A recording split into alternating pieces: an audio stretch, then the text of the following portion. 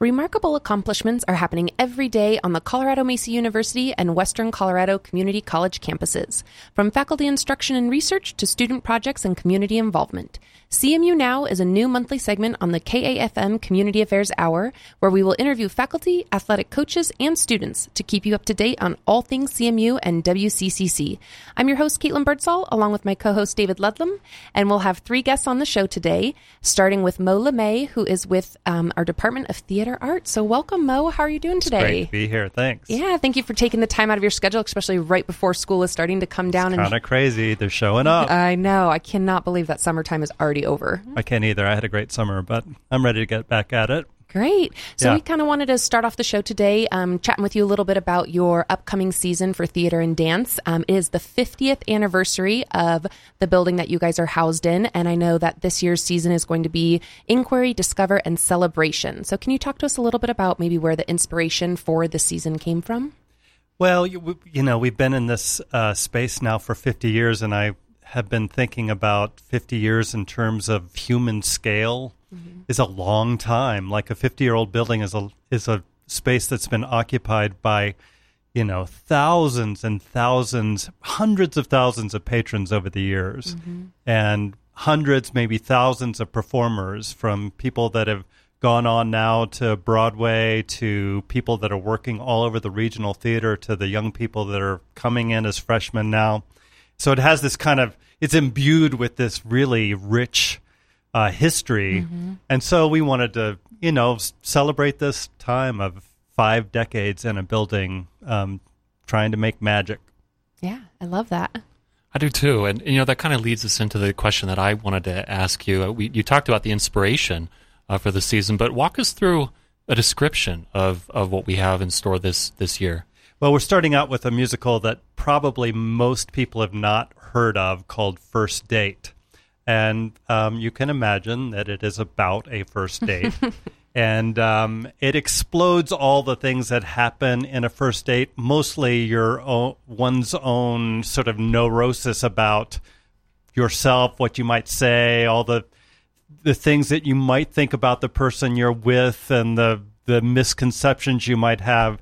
And so then other actors come out and recreate the fears and anxieties of the 2 people that are on this date. So it's just absolutely charming, really fun. It would be a great first date. It would be a great date show to come see. Really fun. As you talk about that, I'm reliving some of those experiences myself. So that'll be fun to go and check it out. I can't wait for the show. And it really does get into some of your own neuroses. That's great. And it's really, really, really charming. Yeah, it makes me thankful that I am married now too, that I don't have to go through that anymore.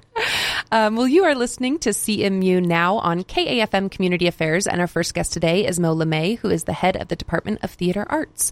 So you said we're going to kick off the season with First Date. I hadn't really thought about this before, but we really have a somewhat romantic fall season, because the next show is Pride and Prejudice, the great Jane Austen novel, which has been adapted into really wonderful movies. And if you like Jane Austen and you like Pride and Prejudice and Lizzie and Mr. Darcy trying to figure it out, it is utterly charming.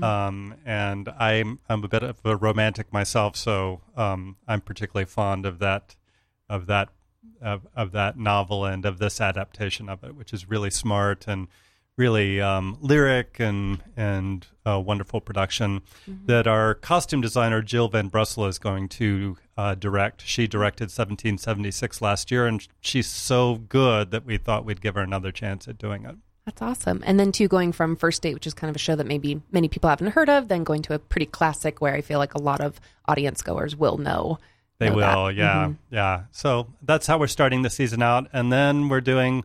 It's kind of sticking with the idea of a 50-year theme and sort of sticking into the idea of tradition.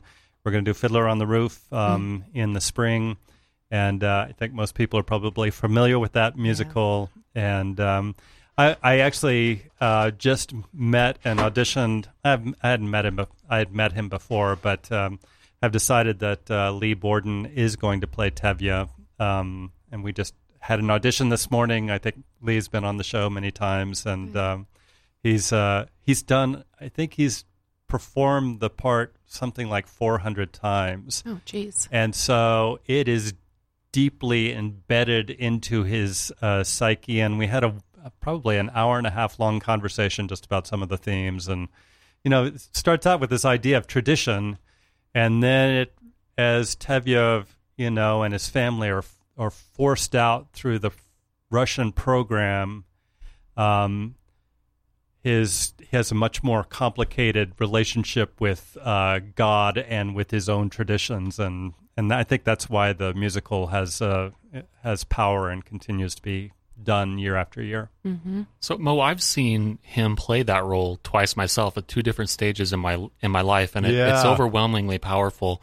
Yeah. What is it about him as a local actor and a character that is so attractive and makes him channel that character so well? Well, I've never seen him act before, and so I was sitting in a little room in the art gallery over here, and it was a very, it was almost like it was a very hard-surfaced room, unlike this studio, and so he was sort of exploding out of this room. He really has a lot of power. He's very charismatic.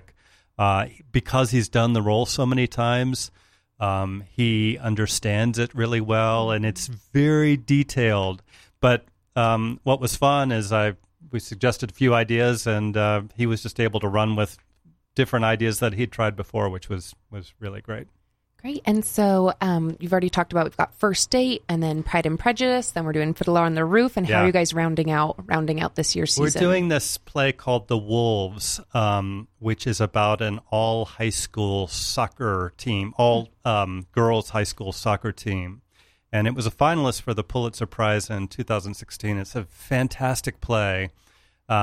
We had the students read it last semester, and they were so excited about doing it that we just decided we had to do it because it deals with a lot of issues that young women are dealing with, and then broadens out to global issues that young women are dealing with, and it's very, very powerful play.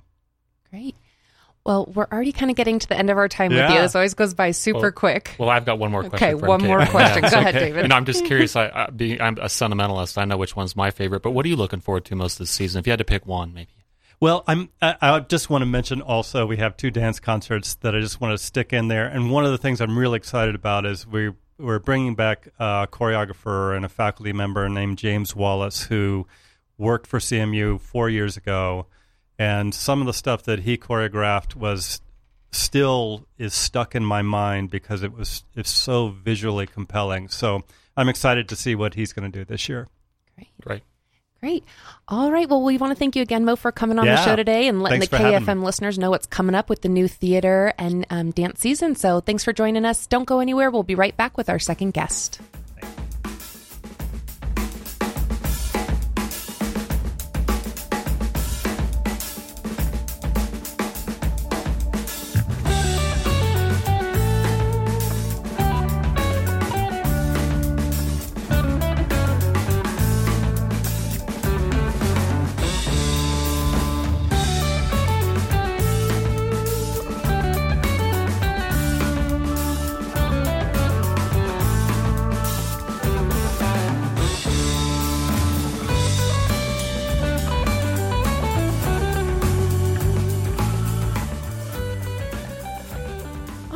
right, welcome back to CMU Now, a monthly show where we talk about the remarkable things happening at Colorado Mesa University and Western Colorado Community College. We'd like to welcome our second guest, Instructor of History, Tim Weingard. Thank you so much, Tim, for coming on the show today. Of course, thank you. So we kind of have a big deal to talk about with you today. We've got your new book that was just recently released, The Mosquito, A Human History of Our Deadliest Predator.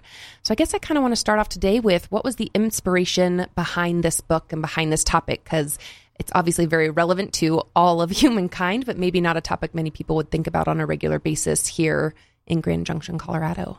Well, obviously, West Nile is pervasive here in Grand Junction, and I talked to numerous students and faculty members who had contracted West Nile over the years.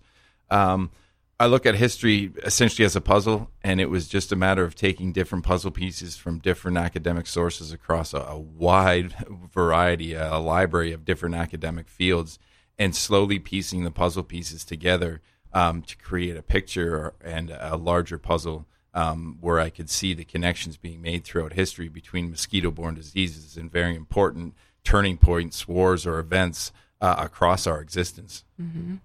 Great. Well, Dr. Weingard, one of the things that people know about your book, it's exciting that you have a global book tour. I think that that's something that few people accomplish. What does it feel like to one day be teaching classes and publishing, and next thing you're doing a world book tour? What does that feel like? I always thought I was going to be famous for anything. It would be playing hockey, but as a Canadian, that was kind of the boyhood dream. But I think it's exciting. It's extremely surreal. It's tiring, to be honest, and it's certainly very humbling at the same time. Parts of me, it feels like it's happening to somebody else and not necessarily me. And for people who know me, whether students or faculty or people around the community, I'm a small town Canadian boy, and that's kind of how I behave a lot of the time as well. So, but it is very exciting, and it's nice to see my hard work and many years of research and writing pay off and come to fruition. Well, truly, congratulations. And when you think about, you mentioned researching, when you were doing your research, was there anything that surprised you? Was there something that you came across that you were not expecting that just sticks in your mind as an academic? I think there's a personal connection to my wife's family. She went to CMU, was actually the editor of The Krait, and born and raised in Grand Junction, dealing with her grandfather, who's also from Western Colorado. Now, he contracted malaria, one of numerous mosquito-borne diseases, at Anzio and then at Dachau in the Second World War. And he knew he obviously had contracted malaria twice, but didn't know why until I had told him in the spring of 2017 in person. And I pulled back the curtains for him and his own family about his war experiences. So long story short, the Pontine Marshes surround Rome and head south towards Anzio were historically a malarial hotbed. And Mussolini drained the Pontine Marshes actually prior to the Second World War, reducing malaria rates across Rome and Italy at large by more than 90%. It was actually quite an astonishing feat. So the Nazis purposefully reflood the Pontine Marshes as a deliberate act of biological warfare to weaponize malarious mosquitoes in and around Anzio. And Rex Rainey, my wife's grandfather, contracted malaria at Anzio because of this biological warfare. And then later in the war, he contracts malaria when he and his unit are liberating the Dachau concentration camp. Now, Dachau was the head of the Nazi tropical medicine research program, so they were carrying out horrific experiments with malaria and yellow fever and certain drugs on Jewish prisoners. And he was bitten by one of these experimental mosquitoes and contracted malaria again. So it was just tying that all together for him, I think. And from a personal aspect, forget the words on the page. That's his life and his family's life, and being able to kind of enlighten him about what happened was gratifying. And of course, he was 96 and a stoic war vet. And after I told him this, he looked at me very wryly and said, "Well, Tim, that makes sense." And that was it. Went back to sipping on his after-dinner scotch. That's an amazing story. That is an amazing story. Well, you are listening to CMU Now on KAFM Community Affairs, and our second guest today is Instructor of History, Dr. Tim Weingard. So are there any new treatments for malaria or new weapons against the mosquito? You obviously delve into the history of mosquitoes and how it's affected human history, but are there any new kind of treatments or things that we should know about that come out of your book? Well, the mosquito is still the biggest killer of humanity on the planet, including humans. Humans are a distant second to mosquito-borne diseases. Malaria has historically been the scourge of humankind and has tracked our evolution. It's been with us throughout our hominid evolution and certainly our relatively brief existence as Homo sapiens. So it's been the disease. It's a parasite, not a virus, so vaccines don't work in the traditional sense as they do for viruses. For example, for yellow fever, which was also a paramount killer, a vaccine was unveiled in the 1930s. So the life cycle of malaria is so complex. It's actually a magnificent, if you look at it as an animal, a magnificent creature, and how it's able to evolve and adapt, which is why it's been able to circumvent our best frontline weapons and drugs against it. It's just a remarkable creature, which is why it's still such a paramount killer. Keep in mind that mosquitoes by themselves are harmless. It's the pathogens they transmit or vector that cause the suffering, misery, and death. So CRISPR, gene editing technology, has made a media storm and buzz since it was unveiled in 2012. Essentially, what CRISPR can do is intrude on natural selection by manipulating genomes and DNA within any animal, whether that be humans or mosquitoes. And it's actually quite fascinating and remarkable. Jurassic Park is no longer fiction. So in regards to the mosquito, there's two options. Keep in mind that of the 3,500 mosquito species, the majority do not transmit or vector disease. So nobody's promoting the elimination of mosquitoes from the face of the planet. But targeting these specific vectoring species is to CRISPR mosquitoes to make their offspring infertile, sterile, or only male, thereby potentially bringing down that specific species. The other avenue would be to CRISPR mosquitoes to simply make them harmless by making them incapable of actually vectoring the specific pathogen or disease, thereby bringing down that disease without necessarily bringing down that mosquito species itself. There we go. Well, so, I was just up on the Grand Mesa with my family, and this getting away from biology and maybe into some more of the folklore around mosquitoes. Somebody told one of my little girls that she's getting bitten more because she has brown hair. I mean, you hear all kinds of things like these. Is there really any truth or behind these myths about why some people are bit and others aren't? Well, they like females over males, myth. They prefer blondes and redheads over people with darker hair, myth. They prefer people with lighter skin as compared to darker or more leathery skin, myth. However, there are some truths. Unfortunately, 85% of what makes you alluring or less alluring to mosquitoes is pre-hardwired in your genetic circuit board. Shoot. And that Blood type me. O is her vintage of choice over A or B or their blend. It also depends on how much the levels of chemicals and bacteria in and on your skin, primarily lactic acid. Also, how much CO2 you naturally emit. CO2 is a mosquito magnetizer. The bacteria on our feet is a mosquito aphrodisiac. So there are various things in your genetic circuit board that unless you CRISPR yourself, you can't do much about that attract mosquitoes or don't attract mosquitoes. Wearing bright colors is not a good idea. She hunts by both smell, meaning carbon dioxide, and sight, bright colors. And I'm sure a lot of listeners won't want to hear this, and we don't know the reason yet, but she has an affinity for beer drinkers. Sorry. Uh-oh. Rude. That's just rude. The takeaway is wash your feet. The takeaway is wash your be feet. stinky. Wash your feet and drink wine. Yeah, wash your feet, but be stinky everywhere else. All right. Okay. Well, great. Well, we're already coming to the end of our time with you today. David, do you have any more questions for Dr. No, Weingard? again, congratulations, and thank you for being here with us. Of course, Yeah. thank you so much. We really appreciate it. And again, Tim Weingard's book, The Mosquito, A Human History of Our Deadliest Predator, is out now. Don't go anywhere because we're going to take a short break, and we'll be right back with CMU head football coach Russ Martin.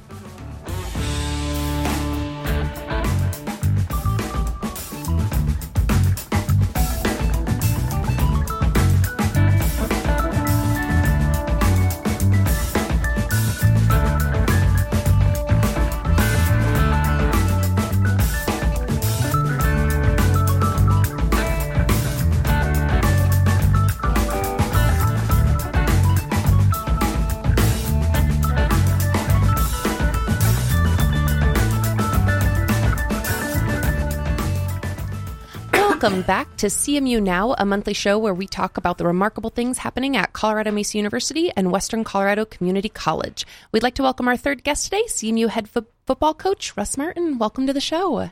Hey, it's great to be here. I'll tell you, those other two guys are a tough act to follow.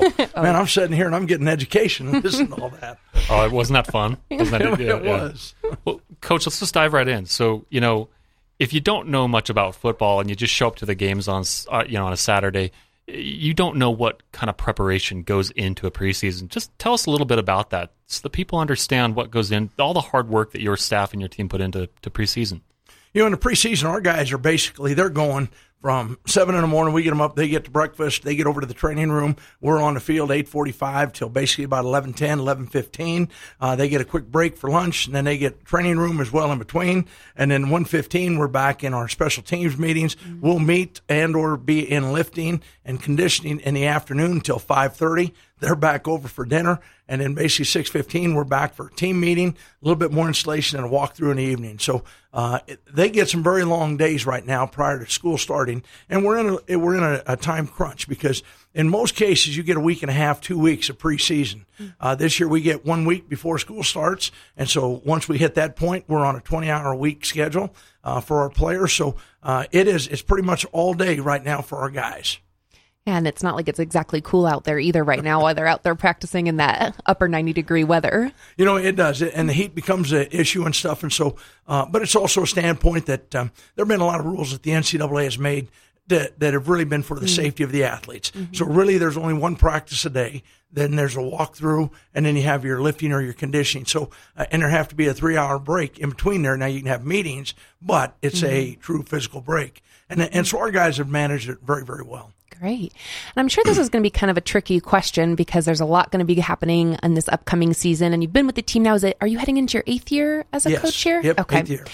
So what are you most excited about for this year? What's kind of getting you jazzed up and really excited for this new season? I think this year there's going to be a lot of new faces in our program, both because of graduation, because of a couple of other issues that have taken place. But what I'm really excited about is I think we have a great group of seniors for leadership, and I think we've got great team chemistry already. And I think that's still a couple of the most important factors that there are if you're going to be successful. Mm-hmm. I would agree with Coach, that. you mentioned team chemistry. I wanted to ask you something about that. I've watched you and your team overcome challenges to get where you are today. And I have to believe that part of that is something about you and your philosophy. How do you establish the culture that you've established, and how have you built this program, and how do you overcome challenges? There have been a lot of different challenges that we face. Some of them are on the field, some are in the classroom, some of them are off the field. And a couple of them off the field have been very much character testers for our football team. Mm-hmm. If we go back 5 years ago, we had a young man in the program, Austin Warvington, that drowned in a swimming accident and stuff.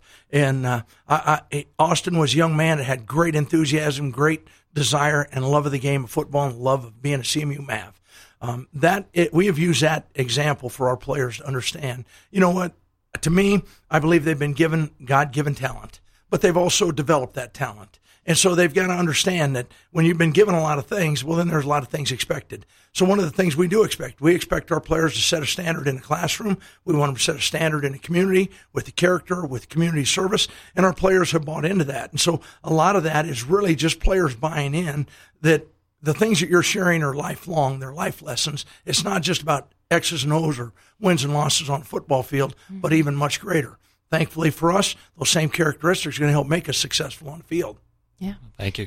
Well, you are listening to CMU Now on KAFM Community Affairs, and our third guest today is CMU head football coach Russ Martin. So that kind of leads perfectly into my next question of, we are at the D2 level, and so I think for me that obviously there's a big difference between D2, D1, D3. And so what do you think kind of sets our program at CMU apart from other D2 programs or even just other football programs at other colleges and universities? Well, one thing in particular that I love about here is, number one, just the university itself. We have a phenomenal university.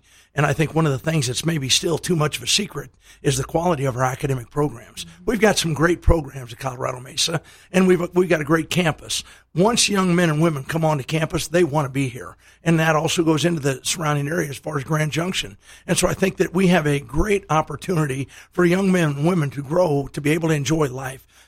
along with their getting their college education. I think if you look at the tradition of the CMU athletic programs, they're going to compete on not just conference, but even on national levels. And young men and women, they want to compete. They want to raise their level. And so I think there's a lot of natural attraction to that. That's kind of what we emphasize with our players. We want young men that want to compete. They want to challenge themselves, but at the same time, understand you're here to be a person. You're here to be a student. You're going to grow in a lot of different ways. And I'm blessed to have some great coaches that believe and share the same things. That's amazing, the student and student athlete. Yeah. Yeah. Coach, you've developed a program where you've developed a big fan base and people that have started following individual players. The team is about more than an individual, but are there any players returning that stand out in your mind that you're expecting a lot from on the field this year? And what should fans be excited about in terms of the quality of athletes that you're putting out on the field? This year I think there's going to probably be more names that they are not familiar with than they are, because we've had some big names that graduated and have finished. These guys, we got a lot of no-name guys, so to speak, but I think they really understand what role they play as far as this football team. I think as the season goes on, you're going to have a lot more of them being identified as outstanding players. But I think the biggest thing is that, as they go into each day, they really accept the responsibility and accountability, but they reach out to the community. We've had our players involved. One of the things that I really love our players being involved with is the Challenger program here in Grand Junction. And to me, that's a perfect example of truly giving, because there's no way those young men and women are going to be able to give back to our players, but it's a standpoint that, once our players do that, they look forward to being involved in that, and they truly love that. And it's amazing how many relationships they develop with those kids. And at the same time, a lot of our players develop relationships in with those parents. And one of the things I really love as a coach is after the game, seeing some of those young men and women from the Challengers, from some of the elementary schools there with their parents, and they're hanging around our players, and our players are visiting with them. So to me, I want them to develop those relationships. And, I'm going to take one more step, because one of the things we're pushing even more and more. You get it when they go in the classroom. We want them to be the ones sitting up front. And we want them to be proud of what they are and what they are doing and who they represent, but also then set an example in the classroom as well. So it's going to go into a lot of different things, but I think we've had a great fan base here. And obviously, I think Grand Junction is a sports town. Mm-hmm. Absolutely. Great. Well, we're already to the end of our time, so thank you so much for coming in today. We really appreciate it.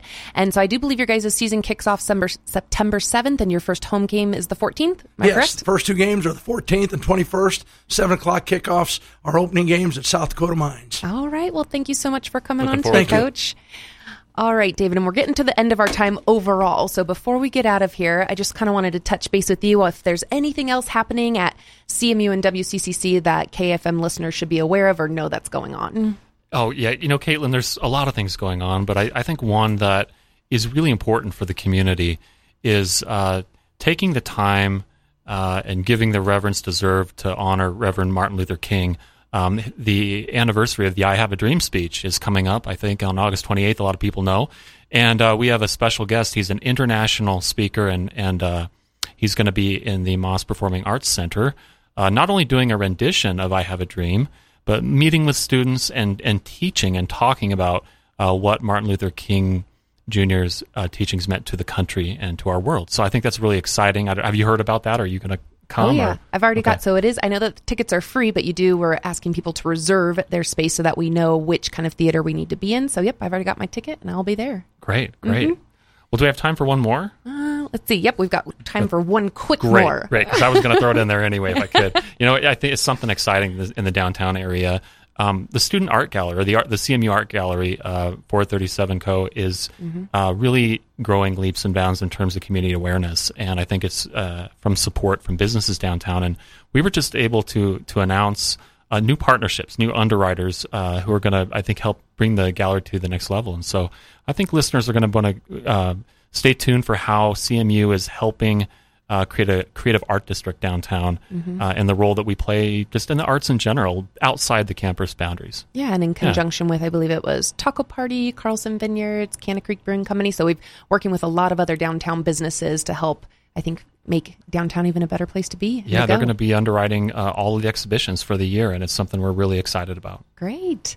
All right. Well, thank you so much for tuning in today. This segment airs on the second Tuesday of each month on KAFM Community Radio. You can also listen to podcasts of today's show at kafmradio.org. I'm your host, Caitlin Birdsall, along with my co-host, David Ludlam, and we'll be back next month for another edition of CMU Now on the Community Affairs Hour.